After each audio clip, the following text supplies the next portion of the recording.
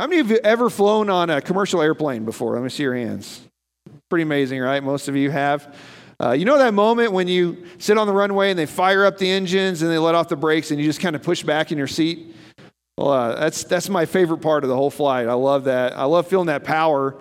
And I won't say the name, but there are two brothers who I got to fly with for the very first time. They are at different times. Neither one of them had ever flown before, and both of them were overseas flights. And I remember the one, not in this room, but the other brother. We were flying, and we took off, and I looked over, and he was gripping the armrest like this, and he was kind of doing this. And then we hit some turbulence, and I kind of looked over, and he gave me the deadliest stare you've ever seen. He was just glaring at me because I ended up getting him on that airplane. And he said, if we go down, I'm killing you. Like, if we don't die, I'm killing you, you know. And it was kind of fun. But how many of you know a plane is nothing without the engines, right? You can have great fuselage, you can have the wings, you can have the ailerons and all the different stuff. But if you don't have the power to get you in the air, where are you going to go? Nowhere. We flew back Saturday, and we loaded the plane. We were all sitting there, everyone buckled up, and then they came on and said, well, we're all here, we're ready to go. We're just waiting on a pilot. And the cockpit was empty. I was like, well, you kind of need that, right? You need someone to direct that power. Well, we've been talking about our church. We're in the middle of a series called Love My Church, and we've been talking about the values. What is it that makes us us? What do we believe as a church, as a fellowship? What do we believe? What is it that makes us do the things that we do? What guides us? And so we've talked about our purpose and our values. And if you missed that, and if you're curious, you can go to our website, lakesideG.org. The sermons are all there. You can go on our app. There's directions in the bulletin. Download that app. They're all there. If you want, we've talked about our values. And the reason we're here is to give opportunities for people to encounter Christ and experience life change. That's why we're here. And then we started talking about the things that were important to us as a church family. We talked about missions. We talked about generosity, right? We talked about our foundation in the Bible and God's Word. Well, today we're going to talk about being Spirit empowered. One of the things that we believe as a church, that we value as a church, is being Spirit empowered. Now, if you're anything like me, I grew up in and out of different churches when I was a kid. We didn't really attend faithfully. But when I went as a kid, I went to my grandparents' church in the country, and that church shaped me and molded me and poured into me. And I loved it. And then when my parents divorced, we went to another church, and it was a Pentecostal church. I'd never been in a Pentecostal church before. And I went for the first time, and I saw somebody speak in tongues. I said, I don't ever want to hear that again. I didn't enjoy that at all. Scared me to death. Because I'd never heard anybody talk about that. I was like, what is going on? These people are crazy. Why did you drag me here? And then I went to the youth group, and people kind of explained it, and then it made sense. So we're going to talk a little bit about what it means to be empowered by the Spirit. And how many of you know it doesn't have to be weird? Okay, 2 of you. For the rest of you, you don't have to be weird to be empowered by the Spirit, right? Now, through the years, there have been some abuse of the baptism of the Spirit. Some people use it as an excuse to act weird. You don't have to. You can be totally normal. And so we're going to talk about what that means and kind of look into that. So Acts chapter 1, verse 8, if you have your Bibles there. Acts chapter 1, verse 8. So one of my very favorite TV shows is the Beverly Hillbillies. I don't know if any of you have ever watched that show. It's from the 60s. And it reminds me of home is why I like it, because that's where I grew up. Southern Missouri, northern Arkansas area, you know. I'm like, hey, that's my family. I like it. But I remember one time watching one where they flew on an airplane for the very first time, and they thought it was a bus. They got on the airplane, and they thought it was a bus. And so they take off, and the grandfather leans over, and he says, you know, if they get going faster, this thing's going to take off. This thing's got a lot of power. And they look out the window and say, well, don't look, we're off the ground. You know, all that power got us in the air. And so being Christians, when we give our hearts to Jesus, I'm sorry I did this to you guys on the live stream again. They always put the verse up and then I talk. When you give your heart to Jesus, you receive the Holy Spirit. We see in the Gospels, Jesus breathed on the disciples, said, receive the Holy Spirit. So when you give your heart to Jesus, the Holy Spirit lives inside of us. The Bible tells us we're temples of the Holy Spirit. Paul talks about receiving the Holy Spirit as an investment, an endowment, as a deposit of what's going to come. But then there's another experience later on that you can have that's totally voluntary, but we call it the baptism of the Holy Spirit. It's when we receive what? Power.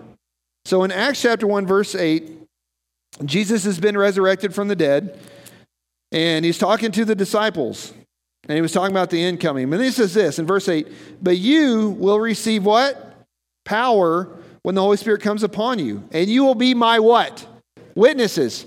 So you'll receive what? Power to do what? Be a witness. To tell people what has happened in your life. So he said, you'll be my witnesses, telling people about me everywhere. In Jerusalem and throughout Judea and Samaria and to the ends of the earth. So Jesus here tells us why we receive power. And so the disciples did just that. They went to an upper room and they prayed. And they spent time waiting on him. And then at one point in Acts chapter 2, it talks about how the Holy Spirit came in like a what? So it was like a rushing wind. There was a sound, and then there were flames of fire that came on them. Now, we don't see that very often anymore. Sometimes people do, but we don't always see that. But the Holy Spirit came on them, and they spoke in other languages. And then the very first thing they did was go outside and do what? Tell people what had happened. And thousands of people gave their lives to Jesus that day because of what they did. So we are a movement, the Assemblies of God. We're a cooperative fellowship. We're not a denomination. They actually had jackets at General Council you could buy. It said cooperative fellowship. I was going to buy one, but then I didn't want to have to explain it every time I wore it. So what a cooperative fellowship is we're a bunch of churches that believe the same thing, that work together. That's what we are. But we're a Pentecostal denomination. We believe that we need the power of the Holy Spirit in our lives to be what? Witnesses. There you go, to be witnesses. How many of you know you can talk to someone and you can counsel someone and you can pour into their life over and over, but God can do more in one moment by working in them than we can do in years? I've talked to people, I've tried to tell them about Jesus. And when they finally give in and allow Jesus to work in them, he can do more just like that than I can do forever. That's the power of the Spirit working. So we're just going to talk a bit about what this means. What does it mean to have the power? So let's talk a little bit here about understanding the baptism in the Spirit. What does that mean? What is the purpose of the baptism? Well, we just read it in Acts chapter 1. The purpose is to receive what? Power to be a witness. That's it. It's to have power in our lives to tell others about Jesus, for him to empower us. And you know, here in America, we don't see this a whole lot, but if you go on a missions trip overseas somewhere or into the heart of a big city, you encounter spiritual opposition. And you need what? Power. You want to have the Holy Spirit working in you.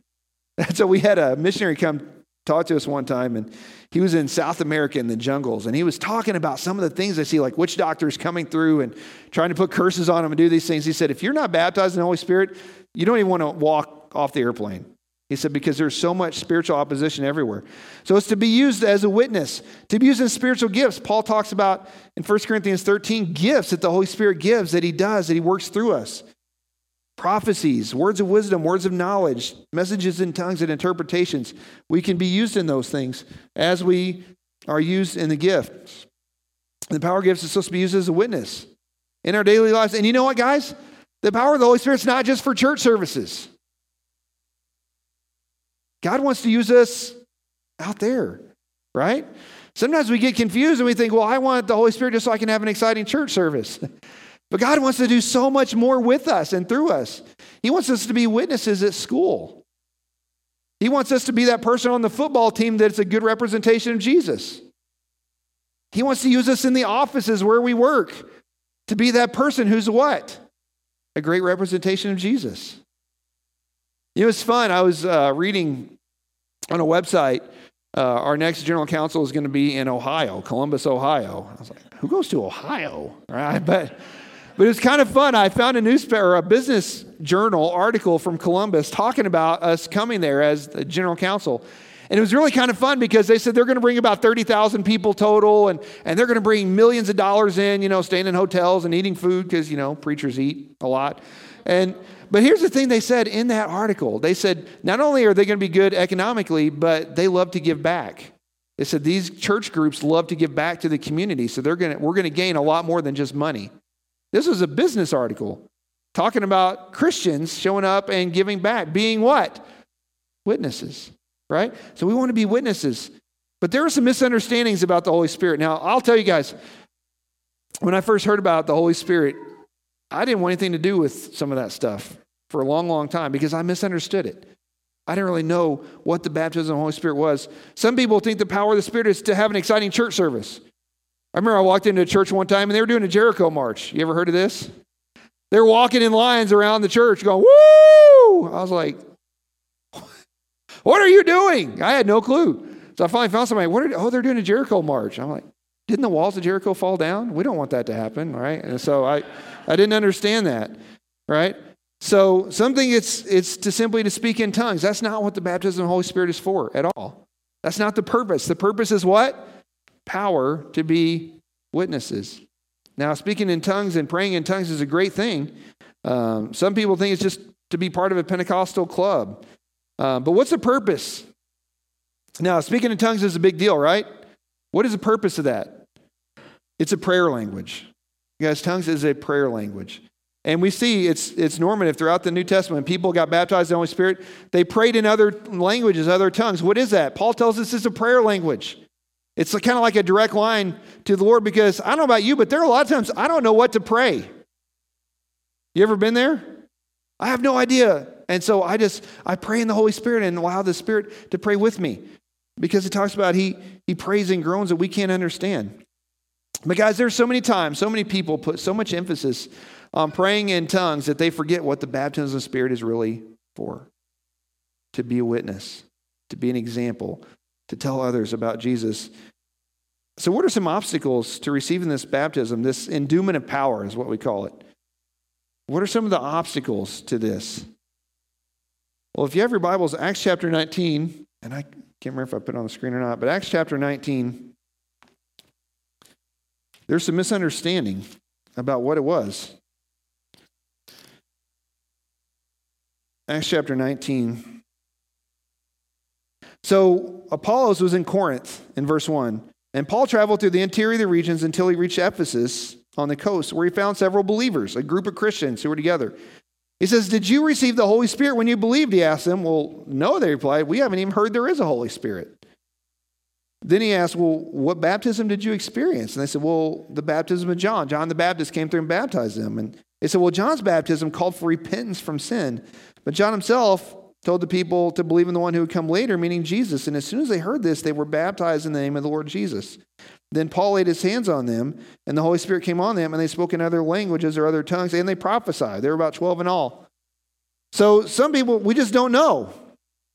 We don't know who the Holy Spirit is. We don't know what the Holy Spirit's about. So that's why we're kind of talking about this, because it's not something that's really talked about a lot.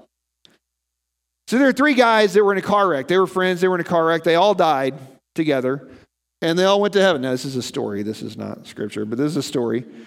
So they get to heaven, and so Peter's standing at the door, and he says, before you can enter the kingdom, before you can get to heaven, you have to tell me what Easter is about.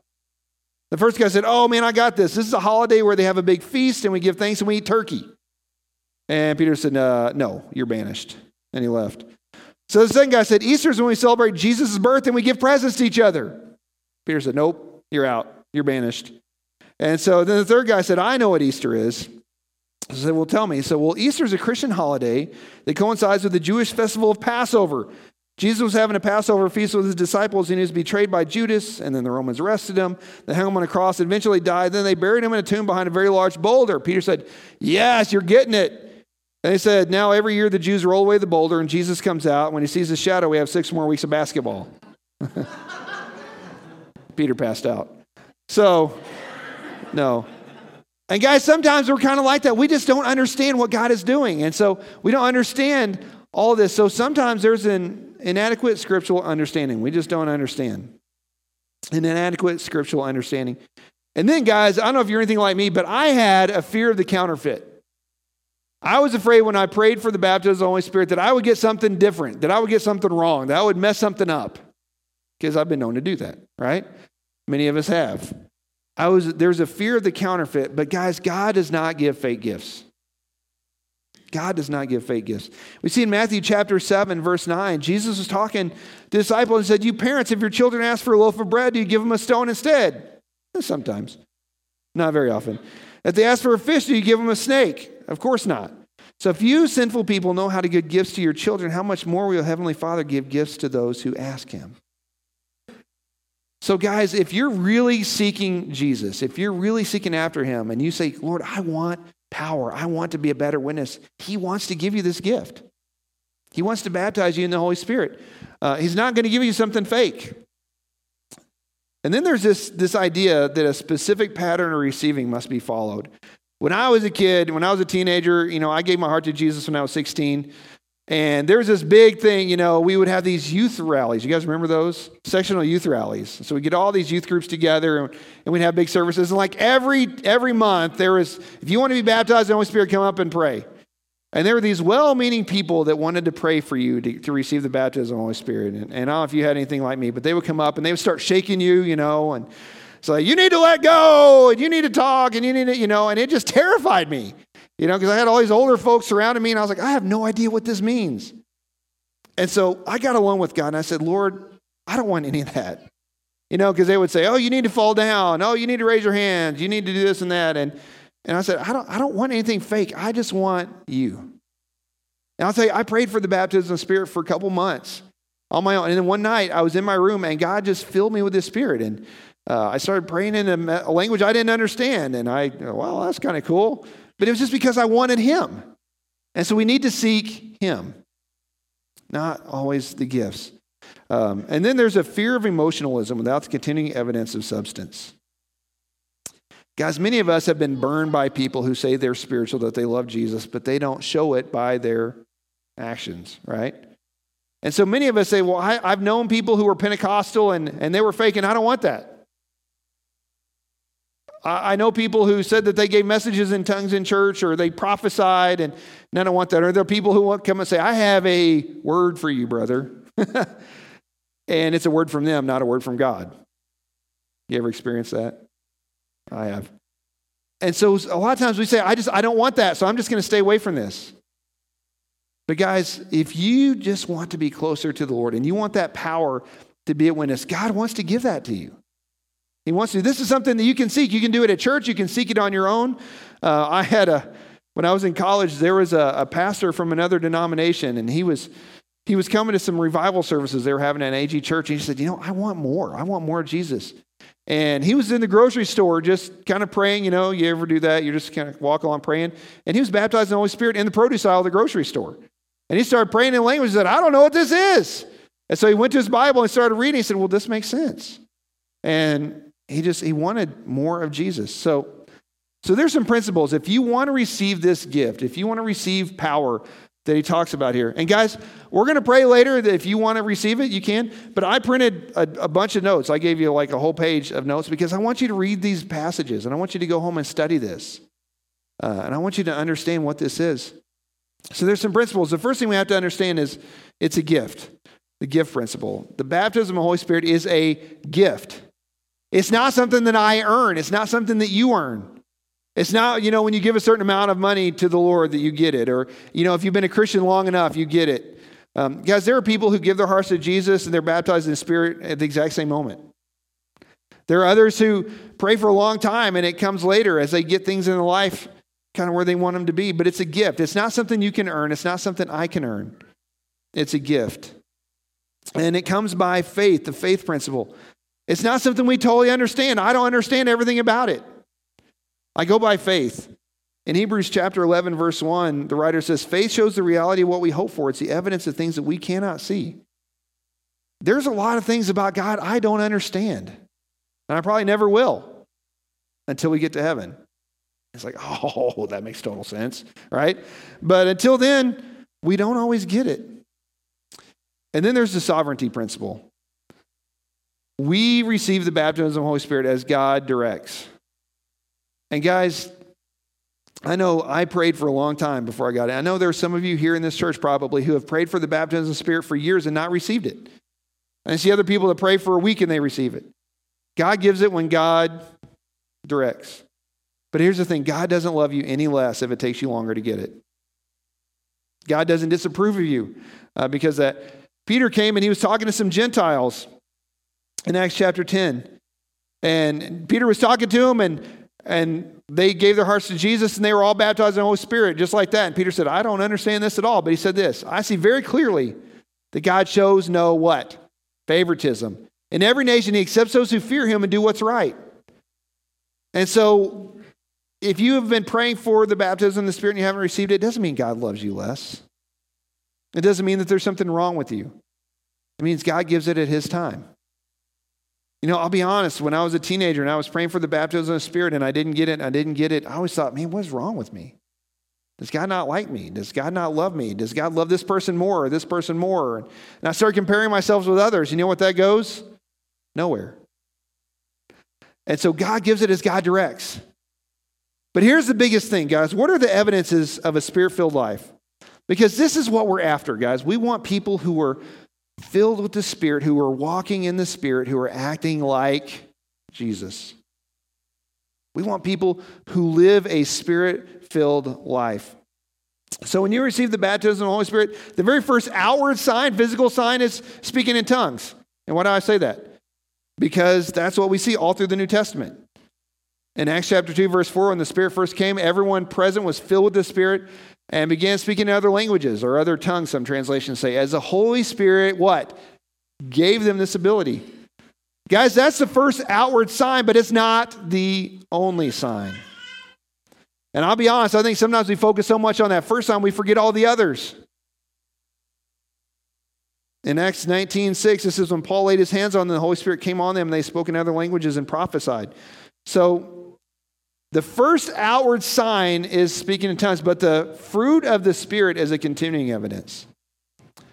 The fruit of the Spirit is a continuing evidence. And here's what I'm going to say, and I know I might make some people mad, but I think if we're not showing the fruit of the Spirit in our everyday lives, we have no business trying to be used in other spiritual gifts. If you're a jerk, don't go say, hey, I've got a word from God for you. Because they're going to say, I can't see anything past you being a jerk to me, right? So we need to make sure that the fruit of the Spirit is evident in our life. And what is the fruit of the Spirit? Well, let me tell you. The first one is love. This is found in Galatians chapter 5. Verse 16 to 24, he says, I say, let the Holy Spirit guide your lives. Then you won't be doing what your sinful nature craves. The sinful nature wants to do evil, which is just the opposite of what the Spirit wants. And the Spirit gives us desires that are opposite of what the sinful nature desires. The two forces are constantly fighting each other. So you're not free to carry out your good intentions. When you're directed by the Holy Spirit, you're not under obligation to the law of Moses. When you follow the desires of your sinful nature, the results are very clear. Sexual immorality, impurity, lustful pleasures, idolatry, sorcery, hostility, quarreling, jealousy, outbursts of anger, selfish ambition, dissension, division, envy, drunkenness, wild parties, and other sins like these. Let me tell you again, as I have before, that anyone living that sort of life will not inherit the kingdom of God. But listen to this. But the Holy Spirit produces this kind of fruit in our lives: love, joy, peace, patience, kindness, goodness, faithfulness, self-control. Those who do those things belong to Jesus, and they've nailed the passions and desires of their sinful nature to his cross and crucified them there. So these are the things that come out of our lives, and those sound pretty good, don't they? We all want more love in our lives, more joy, more peace, more patience. That's the kind of stuff that comes out of us, through us, when we're being Spirit-led, when we're living Spirit-filled lives. When we every day just say, Jesus, I want more of you. This is the kind of stuff that comes out. We had a rodeo chaplain that used to live down near us in Colorado. I can't remember his name. He passed away a couple years ago. But he was like an incredible speaker, and he would go to rodeos and talk to cowboys. And you know, talk to cowboys, you have to be pretty plain, right? Cowboys are just, tell me what it is. So he said this: you ever seen a rain barrel that's plumb full of water? And I said, well, yeah. He said, what happens when you bump that barrel if it's plumb full? And plumb full means full to the top. It's Nebraska language. Everybody knows that, right? I said, well, water sloshes out. I said, right. I said, when you're plumb full of Jesus and somebody bumps into you, what happens? I said, Jesus kind of sloshes out. He said, yeah, that's the fruit of the Spirit right there. The best explanation I've ever heard. Paid $40,000 to go to college. I could have just talked to this guy and he would have told me all that, right? So when we're full of Jesus and people bump us, people run into us, people come against us, Jesus comes out. That's the fruit of the Spirit. So what Paul talks about here in the fruit of the Spirit is love. And I put definitions down that I got from a commentary there. Love, even though there's nothing in it for you. The kind of love that said, Father, forgive them, for they know not what they do. Joy. Joy, this means being filled with joy even when every circumstance said you should be filled with sorrow. That's the kind of joy that Jesus gives. Joy is not in circumstances. Joy is in knowing that he's with us. That comes from being filled with the Spirit and walking in the Spirit. Peace means to be at rest even when everything around you is restless. Patience, to continue on even when all indications are that you should give up. You know what takes patience? People. If you're working with people, trying to lead people towards Jesus, it takes a lot of patience. And I learned if you pray for patience, God's going to put people in your life that need patience. So some of you are saying, I need to quit praying for that. All right. But it grows our patience. Gentleness, goodness, and uprightness, to do right in attitude and action, even though there's absolutely no outward support or reason to do so. Faith, to believe even when not having seen, to trust even when not having touched, to go on believing when it doesn't make sense to do so. Meekness or kindness, to lay down and to lie your life down and be kind even when there is no encouragement whatsoever to be kind. To smile back even when you're spit upon. I love that definition. That's the kindness that comes from Jesus. Temperance or self-control, to stay in the middle of the road when every force of abuse is trying to push you off. I love that. To stay in the middle of the road even when every force of abuse is trying to pull you off. That's what the Spirit gives. And that comes from following Jesus, right? That comes from being filled with the Spirit, just saying, Lord, I want more of you. And we need that power because I don't know about you, I can't do this stuff on my own. Do you know what my natural indication is? My natural inclination? It's to not love. It's to be selfish, right? It's not to be patient. It's to fly off the handle and yell at people. But when Jesus is in our lives, he produces that in us. So what is the process of a Spirit-filled life? Well, we do our best to live a holy life. To keep in step with the Spirit, like Paul said in Galatians 5:25. If we live by the Spirit, let us keep in step with the Spirit. We do our best to be used in spiritual gifts that come, we see in 1 Corinthians 12. To do our best to be used in our daily life, to be used in spiritual gifts. That just means if you're walking through the store and you feel that nudge, hey, go talk to that person. What do? We go talk to that person. That's being led by the Spirit. If God wakes you up in the middle of the night and says, pray for this person, that's being led by the Spirit.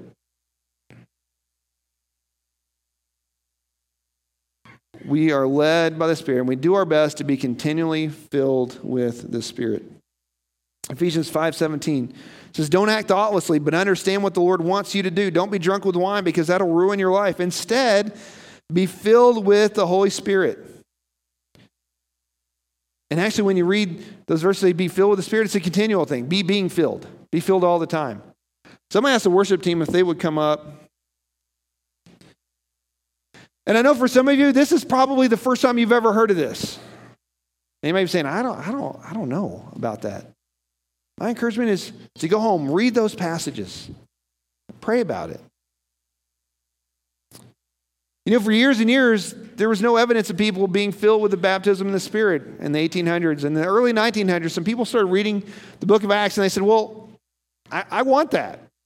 I want that kind of power. I want that in my life. And they just started praying for it. And you know what happened? God filled them. And that's where our movement actually came out of. There was a revival in a little warehouse on Azusa Street in Los Angeles in the early 1900s. And people started being filled with the Spirit. And more people kept coming because those people are going out and being what? Witnesses. And they're bringing more people to Jesus. And that's kind of where this whole thing started.